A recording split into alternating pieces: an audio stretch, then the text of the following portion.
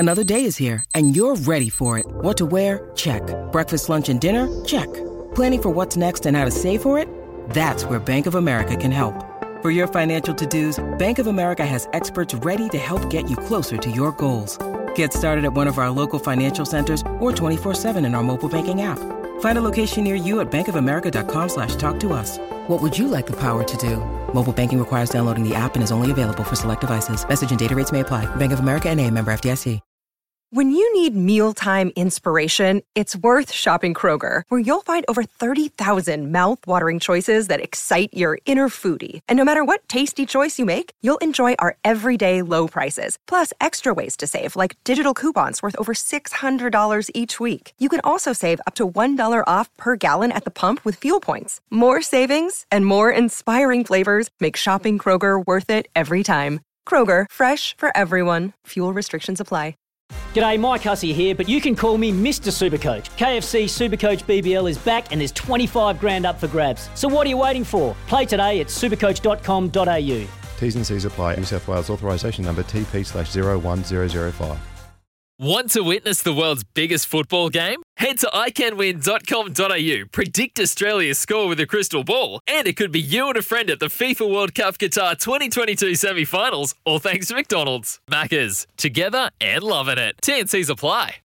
One man who loves Christmas because he's the size of an elf and he's got the heart as big as Santa, and that's Paul Wilcox. He's on the line with us now, the CEO of Auckland Thoroughbred Racing. Morning, Paul. Here's a gift for you, Louis. Dave, Lance, Paul O'Sullivan. Oh. One of the greatest training combinations. Oh, do I give a gift? Surfers Paradise. Bring a tear to your eye. Oh, you're right, mate. That's a family of geniuses, to be fair. To be fair, no one better, right? Not really. I mean, unless you live next to a big mountain. Oh, yeah, we've got Alan Sharrock's campaign manager. You'd think that we're trying to get Alan Sharrock to be the new Prime Minister of New Zealand with the amount Kempy prattles on here, Paul. It's gold. Sharrock for PM, love it. Yeah, I'm in. Wouldn't that be fun though? Wouldn't that be fun having Alan Sharrock as a politician? I would say that the TV1 or TV3 news, so Jessica and Tova, they'd need to be sitting on the button to beat it out. Every interview, you just know it'll go absolutely pear-shaped. It would be colourful at the very least. Hey, I wouldn't like to be the opposition, that's for sure. Hey, P-Dub, awesome to have you on the show, man. It's been a funny old 2 years, or year at least for you guys, and we are heading into Christmas, which for you is the busy time of year, Boxing Day and New Year's Day, and I wanted to get you on the program and just to check in, basically, and see exactly what's going to happen, because it sounds to me, and like we'll talk in layman's terms, that you're going to be running two very, very different race meets and two very great Group 1 race days from Boxing Day to New Year's Day. Yep, you did right, and it'd be remiss of me to not say that. I'll probably get Kempy about to shoot out to play for the Kiwis against the Kangaroos. But no, it's going to be a big old go, albeit a little bit restricted on Boxing Day for crowds. But the racing's quality. We've got the good horses here, and then New Year's Day, those restrictions relax themselves a little bit, and we can have a good old party to bring in the new year and hopefully good times for everyone. So today I see you're running trials there. How's it been for the track team and making sure that the track's right? Has it been easier than usual, or is actually kind of working with less science and less kind of sample size? So is it important you have trials there today and just make sure everything's tickety-boo? Yeah, absolutely. Obviously the trials are on the inside trials track, so not on the course proper, but we had jump outs on Friday, and we had about 23 horses up around on Friday, but Jason's been working all the way through. Luckily he lives on site, so that didn't stop him from doing anything, and the track got its normal renovation, but it's fair to say it's had good rest for 4 odd months, so it's looking in magic touch, and it'll be ready to roll on Boxing Day and then into New Year's Day and onwards, Crack a Million, and then the big old Cup Week at the start of March. Hey, Paul, just off the beaten track, what's this Jamie Richards news do for the game? how good, right? I mean, that's Tony. That's the pinnacle of the what's the mecca of racing. So I don't think people can understand, particularly not inside the racing game, the hugeness of that news. Like, to get accepted or get asked to apply and then go through. We were talking to Jamie yesterday, and he started the process sort of back in early June and went through obviously an interview period and so forth, and then landed the big one. So that's massive, and for the industry, back to your question, that's massive for the New Zealand industry, because it really puts us firmly on the map. People know our horses are good, but now we've got one of our top trainers going to take the game to the world and up against some of the best trainers up in Hong Kong. Hey, we know that our racing exports, whether it be equine flesh or IP from trainers, jockeys, is some of the best, if not the best in the world. Today, for example, Paul, I opened my Twitter this morning, and James McDonald has been named World Jockey of the Year, literally by the global rankings, knocking off Frankie Dettori. So we know that I can't emphasise how big that is. We know that our exports are as good anywhere in the world, but we also want to make sure that the racing and the product and the industry in New Zealand is sustainable and it is protected. So talk to me about what Auckland Thoroughbred Racing is doing with stakes, and do we see that over the Christmas Carnival this year? Yeah, absolutely, and you're bang on, Louis.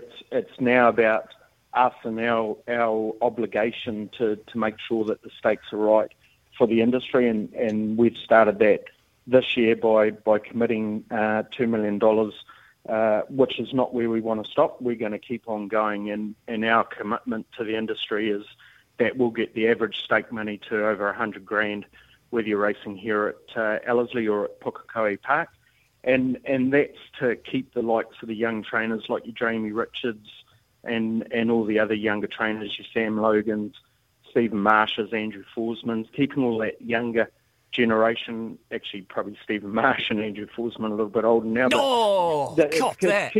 Marshy wouldn't like that. One in there. Ding, ding.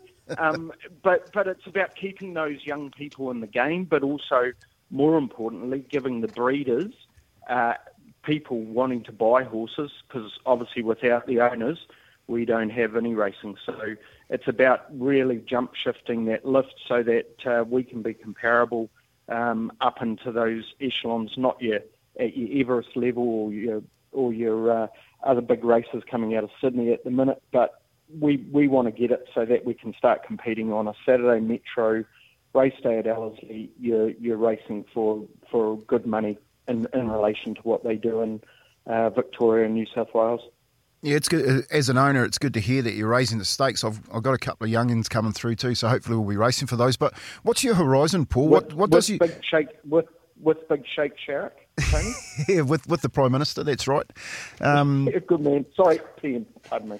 Yeah, what's the horizon look like for Auckland with the with everything you're saying is exactly right, but what's the horizon look like for Auckland? You're in the biggest city, you've got the most people around here, you've got your prime position for the Auckland Racing Club. What's the horizon look like for the rest of the game? Does Auckland basically and the rest of the game around the country need to come to some sort of reality check, and all of these rural meetings need to actually pool all their resources and get to Auckland and race more on a regular basis? Oh, look, I think what you're seeing now, and with probably the Deputy Prime Minister, Bruce Sharrock, yep, that's brother, right.